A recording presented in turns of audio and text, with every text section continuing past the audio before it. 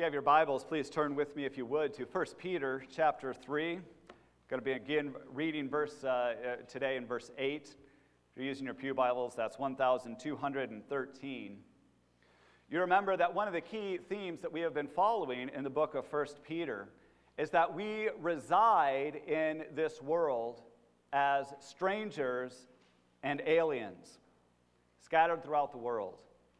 Our true home is in the new creation. That is where we truly belong and where we long to be. But it is God's will now for a little while for us to be here. Would have been much easier if God, the instant He saved us, would have taken us immediately into glory to spend our days in holiness and in happiness until the new creation was made. But it is God's will for us, Peter wants us to know, that we reside in this world as strangers and aliens. But even though it is God's will, it is a difficult life in many ways.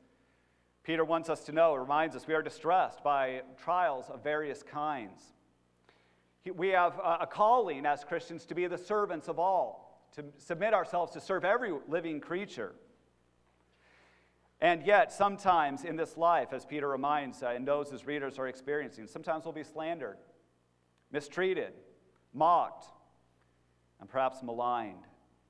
There will be times when it is difficult, and when the Christian life is difficult, when being a Christian actually makes life more difficult than it would be if we were not Christians, sometimes we will wonder, what makes the Christian life good?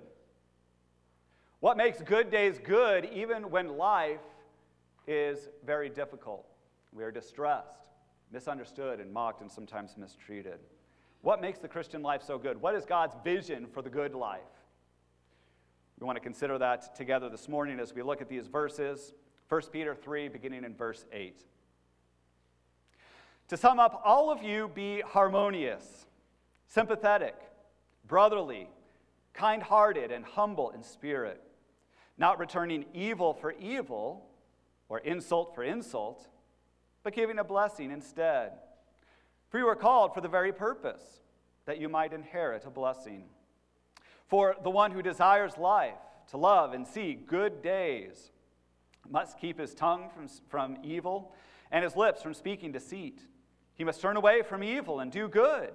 He must seek peace and pursue it. For the eyes of the Lord are toward the righteous, and his ears attend to their prayer. But the face of the Lord is against those who do evil. Who is there to harm you if you prove zealous for what is good? But even if you should suffer for the sake of righteousness, you are blessed. And do not fear their intimidation, and do not be troubled, but sanctify Christ as Lord in your hearts, always being ready to make a defense to anyone who asks you to give an account for the hope that is in you, yet with gentleness and reverence, and keep a good conscience, so that in the thing in which you are slandered, those who revile your good behavior in Christ will be put to shame. The grass withers and the flowers fall, but the word of our God stands forever. Let's ask his blessing upon it. Our Heavenly Father, we pray that you would illumine our hearts now in the power of the Holy Spirit, that we might understand your word to us today. We pray, Father, that you would produce in us the fruit that you describe in this passage, that we would be the kind of people that you describe here. We pray, Father, that you would indeed sanctify Christ as Lord in our hearts, that we might be built up in our faith and strengthened for the life that you call us to live. And we pray this in Jesus' name. Amen. What makes good days good? You might ask yourself today, what is a good day for you? And what makes that day truly good?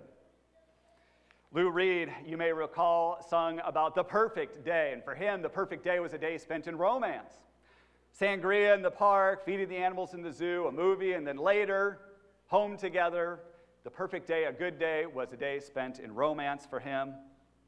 There is the perfect day of beer commercials that present a particular vision for the good life. And for them, it is fishing with your buddies, carefree in the world. Or maybe it is swimming and laughing by the pool. The vision for the good life is to be young, to be successful, to be beautiful. That is the vision, their vision of the good life. What makes good days good? Sometimes Lee and I will turn to each other and remind ourselves, these are the good days. And usually we say that after we have just put the kids to bed and we are exhausted at the end of the day.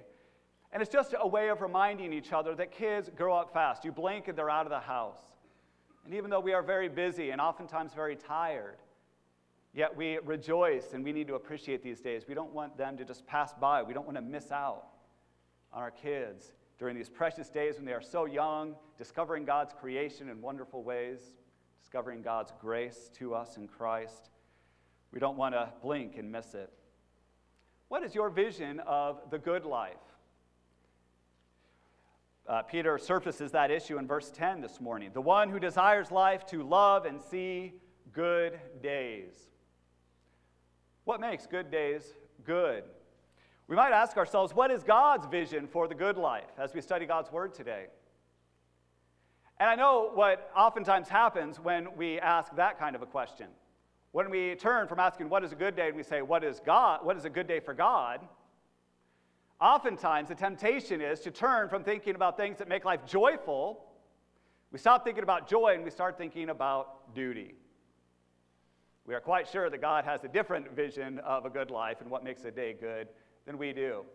And that is true because there is sin remaining in our hearts, and oftentimes we do entertain a different vision of the good life than God does. That's because of sin. But it's not because the Lord desires us to be less happy and joyful. You have to remember, our Heavenly Father is the source of every good and perfect gift.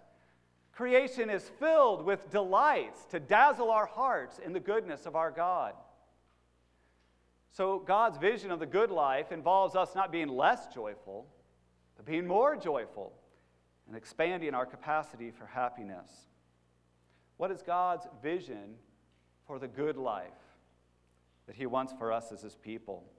We live in the world as strangers and aliens. Life as believers is oftentimes difficult. We are distressed, hard-pressed by griefs of various kinds. We are sometimes slandered. These are just some of the things that Peter mentions. Believers in those days and today, too, are sometimes slandered, mistreated, misunderstood, maligned. These are the things we oftentimes experience. During those times when the Christian life is hard, and especially when the Christian life is hard because you are a Christian, you find yourself asking, what makes the Christian life so good? That's what we want to consider today. Is there a great joy that God gives us that makes life good even when our days are hard? Let's look at that together today, and I want to consider with you what these good days that God has in mind, what they consist of. We're going to ask today what makes them good, and finally what we must do as God's people in order to truly enjoy the good days that God has given us as His people. So first of all, what do good days consist of? What do they look like? What is God's vision for the good life? He describes it in this passage. The good life for Him is a life lived being, verse 8, harmonious, sympathetic, brotherly, kind-hearted, and humble in spirit.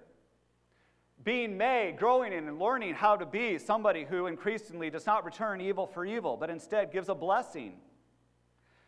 Verse 10, he continues, his vision is that we would become increasingly a people that keep our tongues from evil, our lips from speaking deceit, that we turn away from evil and do good and seek peace and pursue it. These are the kinds of things that make life good. And today, as we want to see what the good life consists of, but we also want to ask ourselves, first of all, these may be what make good days good, but the fact is, we are not good. So how do we deal with that, first of all? And then secondly, in this first section, we want to ask ourselves, even as supposing these are good days, are they happy? Is there happiness in it? So first of all, let's look at God's vision for good days. A good day is a day in which we as God's people are spent being harmonious. Now, each of these terms, I want you to know, are distinctly and uniquely Christian. They have a unique definition, and so we can't fill in just any old definition. They are distinctly Christian and gospel-centered. For instance, harmonious, that word is the same word that means like-minded. Like-minded in the sense of having your whole heart and life shaped by the gospel message. It is a specific kind of like-mindedness, a like-mindedness around the gospel message, the wonderful things that God has done for us in Jesus Christ. That is what binds us together as a community. You know, in our country recently, we have been sort of debating, do we take refugees in? You may know about that debate, and the question, at least for some, is do these refugees share our values? If they share our values, then they'll come here and they'll be harmonious with us. In the Christian community, it is not that we agree on everything. We have our differences. You know, it's not that we are like-minded in the sense we agree on every issue. We're going to have differences on the color of the carpet, that proverbial example, or in our case, the tile or the wall paint. We're going to have differences. Like-mindedness does not mean that we are all the same in every issue and in every respect. It is a kind of like-mindedness. We are like-mindedness in the sense that we share the worldview that is shaped by the gospel. We have a common understanding as a people of the origins of the world. God made the world good. We have a common understanding of what is wrong with the world, sin, and all the misery that it causes. Death, disease, natural disasters all come from the entrance of sin in the world. We have a common understanding of what will solve the world's problems, Christ's death and his resurrection, and nothing less. And as believers, we have a shared hope. As we look towards the future, we hope that Christ will return and right all wrongs and make this world a place full of joy according to God's purposes once again. That's what it means to be like-minded. It is a like-mindedness in the gospel in particular. Secondly, a good day, first of all, a good day is becoming like-minded. It is a day when you are discovering the riches of God's mercy for us in Christ. You are growing in your understanding of the gospel. That's a good day. When you remember the gospel and you're walking in it, you're delighting yourself in it, that's a good day. Secondly, a good day is when you it's a day spent being sympathetic. Christ is a sympathetic high priest. He sensed our lost condition, and his compassion led him to do something about it. He came and he died for our sin. And now that we are united to Christ, we are being made more and more a people who are sympathetic, who sense and are aware of and feel the burden, the distresses, the challenges of the people around us, and we are led in our compassion to do something about it, to put into action, use our resources for the good of others, just as Christ used his resources for our good. Today, growing in becoming more like Christ in being sympathetic in that regard. It is also becoming more brotherly. This word in the original context did not refer to an attitude or a sentiment, sort of how you have kind feelings for your brother or your sister sometimes. It is not an attitude or a sentiment. It is, first and foremost, an obligation. The obligations that you have towards your biological family. That's the way the word was used. But now there's a distinctly Christian sense in which we are brotherly. Our Heavenly Father, Peter has reminded us, has caused us to be born again into a new and a living hope in Jesus Christ. We are now part of the family of God. To be brotherly means not that you merely have kind sentiments towards your fellow believers, although that's involved. It is especially that you feel an obligation to your family. These are my brothers and sisters, and just as I feel an obligation to take care of my parents or my children or my family members as I have the opportunity, I feel a burden, an obligation to look after my church family. That's what it means to be brotherly. A good day in God's book is a day growing in being kind-hearted, tender-hearted. You know how it is easy for us to become callous and hard-hearted, to build up a wall to keep others at a distance. It's less painful. Especially in church fellowships, oftentimes we sin against each other and it hurts. It's just easier to build up a wall and keep others at a safe distance. But Christ did not do that for us. Christ remains. He was, even when we are at our worst as enemies, he came and he loved us and he died for us. And not only that, but we continue to offend Christ daily, and yet he does not build up calluses on his heart against us. He doesn't harden or close his heart to us. As it were, if calluses developed, Christ would be peeling them away to remain tender-hearted in the way that he loves us and cares for us. And as Christ indwells us, that is the way that we become. We become a people that are tender-hearted. We don't give in to the temptation to build up a wall and keep others at a distance. Yes, it hurts. But as Christ has entered into love for us, and it cost him and it hurt him, we are willing to enter into fellowship even at the cost of pain ourselves. We are humble. A good day is a good day when we just get to experience the fruit of humility. Christ humbled himself. He became a servant, obedient even to the shame of death on the cross. As Christ indwells us, we become a people who are humble ourselves. We become servants to those who are around us, even as Christ has become our servant. And the list could go on, as Peter describes it. A good day is a good day returning, heartfelt blessing for evil. It is a day keeping our tongues from evil, doing good, pursuing peace with others. These are good days. Now, we may say, okay, even supposing good days consist in these things, first of all, we are not good people. We struggle with being harmonious, keeping the gospel fresh in our hearts. We struggle with being sympathetic, having a compassion that actually leads us to do something about the challenges that a brother or sister is facing. We struggle and we oftentimes fail to be brotherly, to fulfill our family obligations the way Christ did for us. We struggle to be tender-hearted. We oftentimes find it easy to be calloused towards our fellow church members. We struggle with pride. Even supposing these are good days, what access do we have to those kind of good days? And the answer is that Christ, in all of these ways, is not just an example to us. He is a Redeemer and a Savior who came, who took all of our sins upon himself at the cross, all the ways that we fail to be harmonious and like-minded, to be sympathetic, to be brotherly, to be kind-hearted, and to be humble. He took that on himself so that we now consider these things as those who are completely forgiven for all of our failures in all of these regards. And not only that, but Christ dwells in us. You and I don't have it in us to be good this way, to experience these kinds of good days, but Christ lives within us. Christ is good. And because Christ dwells within us, we can become and grow in these areas and experience good days. But you might ask yourself, even supposing you can, this is what make good days good, and you can sort of acknowledge the beauty of that kind of a life. It is a good life. But is it a happy life? Last week in our Sunday school class, we considered an issue that is just so relevant to this. We looked at the problem of, love is not selfish. And we said that the problem with selfishness is that selfishness shrinks our capacity to find happiness to me. I can only find happiness and joy in life in the things that are good for me in particular, that affect me personally. Now, we have to acknowledge if that's our joy, and if we are selfish and left in that position, we have a very small capacity for joy.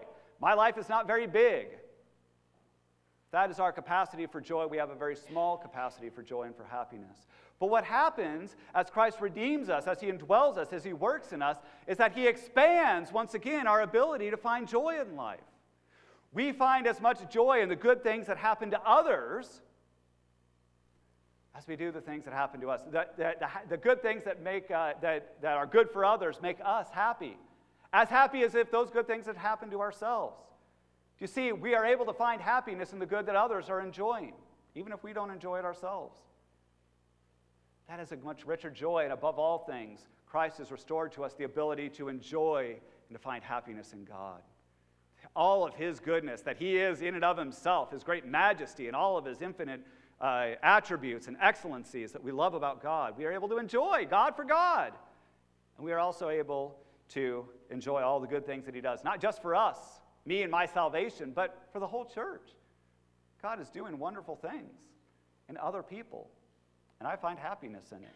So Christ is expanding. What is happening is our shriveled in our sin, our capacity for happiness and joy has become quite small. But in Christ and his redeeming work is enabling us once again to find happiness throughout the world and all the good things that God is and all the good things that he is doing for others. And so it is a happy life. But sometimes life is hard. Being a Christian is not always easy. What happens when, in the midst of trying to please God, life becomes more difficult? We are distressed by various trials of various kinds, as we saw earlier. Peter says, as you try to live this kind of good life, it's not going to be easy. There will be times when you are slandered, when you and all your motives are misunderstood and misrepresented. There will be times when you are maligned for no other reason than trying to do what pleases the Lord and to love and to seek to do good to others. There will be times when life is hard, and in those moments when life is hard, especially when it is hard because you are a Christian, you need to know what is so good about this life. There is a path that God has called us to walk. We need to know what is good about that path. That path that God has called us to walk as Christian is good for two reasons. It is good because of where the path ends, and it is a good path to be on because of what walking this path is doing to our hearts. It's a good path for those two reasons: where it ends, what it's doing to us as we walk it, as Christ walks with us. So let's look at those two things. That I get this image of walking a path from the second half of verse 9. But Peter calls us in verse 9 not to return evil for evil or insult for insult, but give a blessing instead, for you were called for that very purpose, that you might inherit a blessing. Now this verse can be very confusing. Perhaps the question occurs to you as you study this verse and as you consider it: is Peter saying that our blessing others when they do evil to us is a condition God requires us to fulfill in order to receive his blessing? Is that what he means? You've been called for this purpose, to bless others as a condition for receiving God's blessing. You may as well address the issue head on. Is that what Peter is saying? And the answer is no. We know that that cannot be what he means because he talks about inheriting a blessing. You know how inheritance works. You do not go out, get a job, apply yourself, do all this work, earn the money, and then bring your money home and call that an inheritance. That's not an inheritance. He says inherit a blessing, and that is a distinctly gospel-centered, Christ-centered understanding of how we receive God's blessings. You know how inheritance works. Somebody who is wealthy names you as a beneficiary in their will, and then when they die, all their wealth becomes yours. It's not hard to see why that word was so meaningful for Christians. Christ has named you and I as his people, as beneficiaries of all that he has, in his will, as it were, the covenant that he has made with us. And when he died, all that is in Christ became yours. All of his wealth is now yours. Every blessing that we receive from the Lord, we receive from the Lord based on Christ's finished work. Because he died, it all comes to us. We inherit a blessing, and so we know that Peter is not saying that we are to treat others well and not return evil for evil and mind our P's and Q's in that regard in the hopes that we then will be able to earn God's blessing. That we know that's not what Peter has in mind. Well, what is Peter saying? At the end of verse 9. This is what as we work it out, this is what we need to understand. Our blessing others, even when they do evil for us, and God's blessing of us are not related to each other as cause and effect, as though our returning a blessing rather than evil is the cause of God's blessing us. They're not related as cause and effect, but rather they are related as means and an end.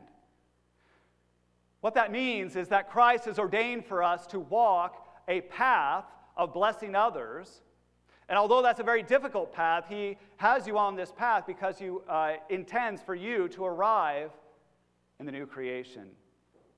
It is a means to an end. This is the means that God has ordained to the end that we receive the blessing he intends for us to inherit in Jesus Christ as a free gift.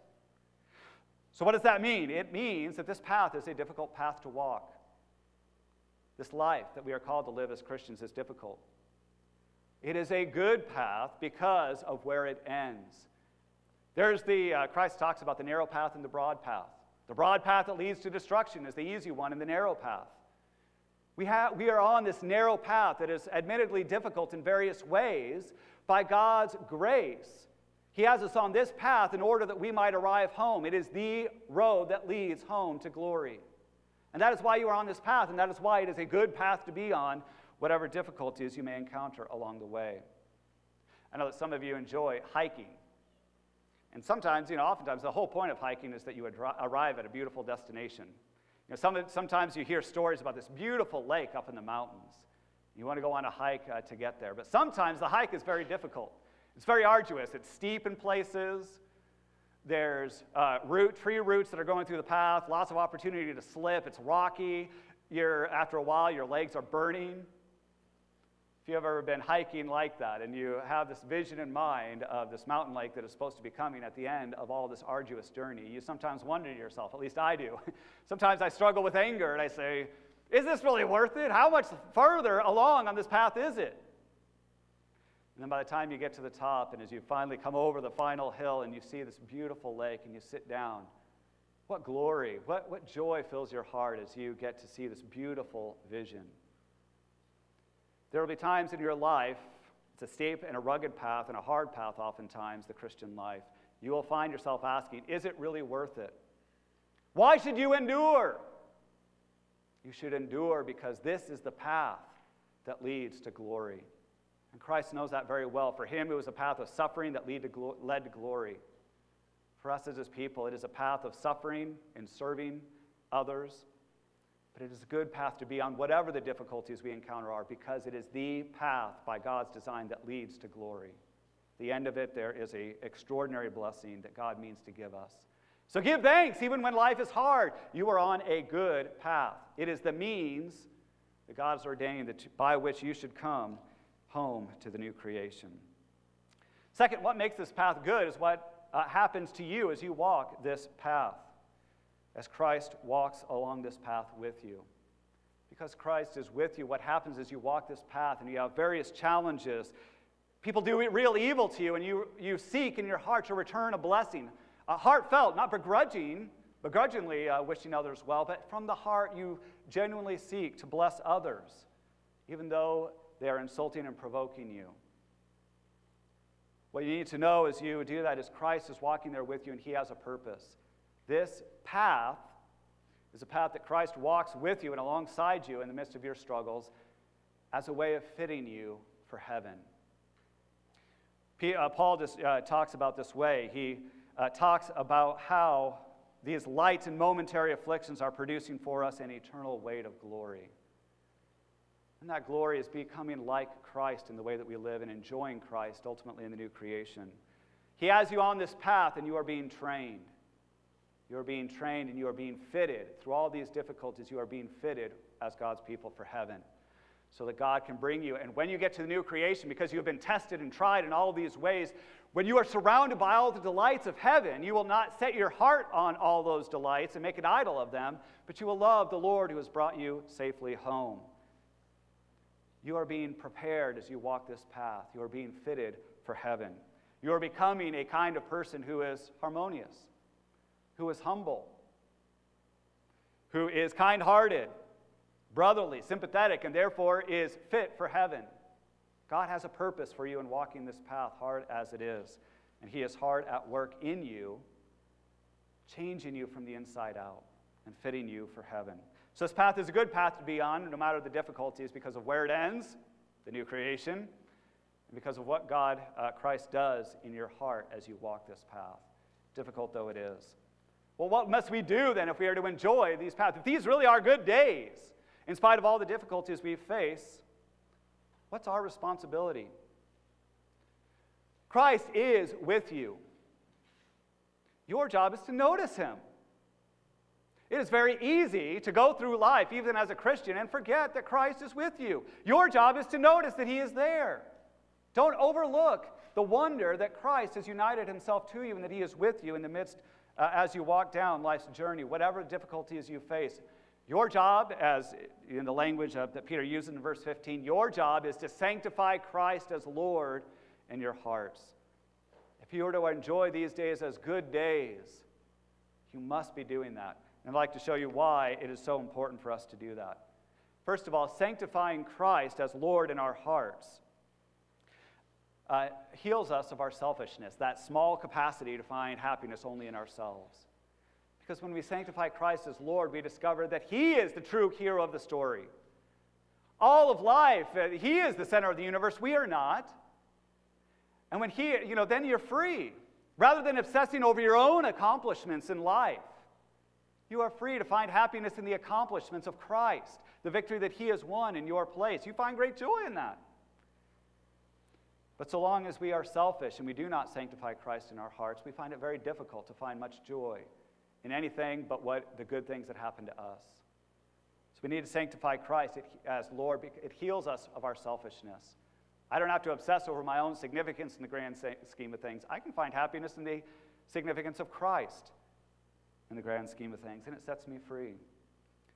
Second, by sanctifying Christ as Lord, we are able to put away all vengeance.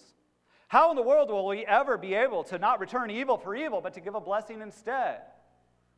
The first thing that is necessary is that all vengeance and malice and ill will should be removed from our hearts.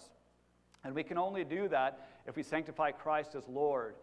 And specifically, if we know that Christ is coming to judge the living and the dead. Revelation 6, verse 16, we read that men will cry out for the mountains and the rocks to fall on them, to hide them from the presence of him who sits on the throne and from the wrath of the Lamb. There are some people who say that if we believe in a God of wrath, we'll become a people of wrath and commit violence ourselves. But the exact point is, biblically, is the opposite is true. There's a theologian named Miroslav Volf. He grew up in Croatia under communist rule, and he saw there firsthand that those who do not believe in a God of wrath and vengeance will take justice into their own hands and become a people of wrath and become a people of violence. It turns out if you don't think anyone is coming to establish justice in the earth, you'll become that person. Who else is going to do it? I'm going to do it. You will take justice and vengeance into your own hands. And the only thing that allows you to remain patient and not resort to vengeance yourself is if you know that it's not your job and your role. There's one lawgiver and judge, and it is not you. It is not your role to establish justice in the earth. That's God's role. Unless you sanctify Christ and know that he is coming to set all things right, then once you realize that, you sanctify Christ in that way, you're free. You don't have to be full of wrath and injustice. Christ is the only one who is competent to truly sort things out in a way that brings justice. So you're free from vengeance and wrath. You know that, as it says in Romans 12, vengeance is mine, I will repay. As for you, put all vengeance outside of your heart. So if we are to, not to return evil for evil, we need to sanctify Christ as the one who is coming to judge the living and the dead. He is the competent judge who will sort all things out in the end. Third, by sanctifying Christ as Lord, we gain courage. Christ is immeasurably greater than anything that is against us. We need courage because at the end of verse 14 it says, do not fear their intimidation and do not be troubled. We will fear intimidation and we will be profoundly troubled if we do not know how strong Christ is. If we are not sanctifying him as the God of great power and glory who loves us as his people. There's a scene in one of my son's books, Adam Raccoon. Some of you know the Adam Raccoon books. This one is called Lost Woods, and Adam Raccoon, a little raccoon creature, is run into the woods chasing a ball. And there he gets lost, he loses his way, he can't find the ball, and he can't find his way out, and suddenly is surrounded by wolves, and it's dark. And the wolves are surrounding him, and they're terrifying, intimidating. And just as they are about to pounce and rip Adam Raccoon to pieces, suddenly they all are filled with dread and they run away. And Adam Raccoon is a little bit mystified as to what is happening until he feels on his shoulder the strong paw of King Aaron. They ran away because King Aaron is much stronger than they are. We need to sanctify Christ as Lord in our hearts to know that our enemies, sin and death and everything that comes against us is no match for our Redeemer. Christ is one of immeasurable power. He calmed the wind and the waves, and do you know that the disciples, when they saw Jesus do that, were more terrified for a moment by Christ than they were of the storms, the wind, and the waves? They said, "Who is this that even the wind and the waves obey him?" In one scene in the Gospels, the disciples could not cast out a demon, and in the next scene, Christ comes against a whole legion, and they tremble before him, and they can only do what he gives them permission to do. Who is this? Christ of incredible power. When you sanctify Christ as your heart, and you know his great power, and he loves you, and he cares for you, you're not, what are you intimidated? As you sanctify Christ in your heart, what exactly am I afraid of? What lasting harm can possibly be done to me if Christ is for me? Shame or nakedness or fear or sword, nothing can take me from out of the hands of my Redeemer. I don't fear their intimidation, and I will not be troubled. I'm in the hands of a very strong Redeemer. Fourth, by sanctifying Christ in our hearts, we sense his watchful care. It sort of goes in a way of what we were just talking about. But unless we know that Christ watches over us, those beautiful images that he often talks about, the lilies of the field, the sparrows. Christ knows every single sparrow. And as Christ sort of suggests, sparrows are worthless in the grand scheme of things. And yet Christ knows every single one of them. And you are much more worthy, worth much more than sparrows. How can you doubt that Christ knows the very number of hairs on your head? He's taken care of you. And you can rest in that knowledge. But you must sanctify Christ in your heart to enjoy that knowledge as you tread the path of life. Finally, by sanctifying Christ in our hearts, we nurture hope. We walk this path, but when it's difficult, sometimes you will wonder. You sort of ask the question your children ask on a long journey. You know the progression of how it goes. First of all, it's, are we there yet? Then it becomes, how much longer? And finally, they say, we'll never get there. As Christians, sometimes it feels that way. It's a long journey, and it's really hard at times. How much longer will we ever get there? And in those moments, you need to know what hope you have, that this path, difficult as it is going to lead to the new creation. What do you have to go on in the end? Two things. First of all, you have God's promise, which is no small thing, because God is the one who spoke by his word the whole creation into existence. And now if he makes a promise with that word that he has given you, that promise has the same power to make the new creation in due time. You have it on good authority that there will be a new creation, that there is going to be a very bright light at the end of this dark tunnel. But God gives us more, because you have not only his word, but you have, going all the way back to the beginning of 1 Peter, a living hope through the resurrection of Jesus Christ from the dead. How do you know the story is going to end well for you and that it's worth treading this path? You know that it is worth it because you've seen Christ. He tread a path first of suffering, and it led to him to glory, the glory of the resurrection. Christ rose from the dead historically as a fact. And that gives you great hope. You know how this path ends, however it may look in the meantime. I've shared with you before in my struggles with cancer, when I was diagnosed with cancer, that my confidence in the resurrection was very weak. It was not a shining moment for me. But what got through to me is Christ rose from the dead in history, visibly, concretely, tangibly. I know that happened. And therefore I do not doubt that I too will rise from the dead, no matter what. That is a great confidence that Christ gives us. We have his promise, but we have tangibly, physically, empirically in history the resurrection of Jesus Christ from the dead. You know how the story ends. You know that this path is good to be on because of where it ends. So what makes good days good? Is there a great joy that carries you through life, makes good days good even when life is very hard? First of all, the path that God has laid out for us is hard. It's true. But it's good because of where it ends. Life with Christ in the new creation. And it's good because Christ is with you and he is working in you to fit you and prepare you and train you for heaven. And Christ along the way, they are good days. They are happy days because Christ is taking our selfish hearts that are constantly shrinking down to finding happiness only in me. And it is greatly expanding our capacity for happiness, that we might find happiness in the good things that God is doing. The good that God is and the good things that he is doing, not just for us personally, but for others. We rejoice in the good that others have. When we find their happiness and the good things that they enjoy makes us happy. What a happy person you become when you are set free from selfishness. And God is working even through these troubles to make you that kind of a person that finds joy in so many different places, and above all, in God himself. So God is calling you to walk this path, and I want you to know today, whatever your struggles are, maybe things are good right now, you're in a good part of the path.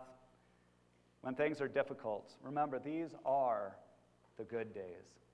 These are good days because Christ is with us, and we have great hope, knowing how this hike, difficult as it is, will end. Let us give thanks to the Lord and sanctify Christ in our hearts. Our Heavenly Father, we rejoice in our Savior Jesus Christ. Oh, Father, we give you thanks that he has risen from the dead in history. Father, it was a difficult path for him, for he had to bear our sin and suffer greatly. He was mocked and maligned and spit upon. And yet, Father, he went to the cross, and the story ended for him in a glorious resurrection. And Father, we now know whatever we suffer, first of all, we give thanks. We are not bearing our sin, for Christ has already borne it, and we stand forgiven. And not only that, Father, we know that whatever we suffer in this life, we are in Christ's hands, and we know how the story ends. Father, we know how this path ends, and we know what you are doing in our hearts in the meantime. Father, make us fit for heaven. Make us like-minded and harmonious and humble and tender-hearted and brotherly. Father, teach us what these things mean, and our days will be good, for you expand our joy, that we might find joy in the good that you are doing for others as much as the good that you are doing for us. We thank you for your good work. In Jesus' name, amen.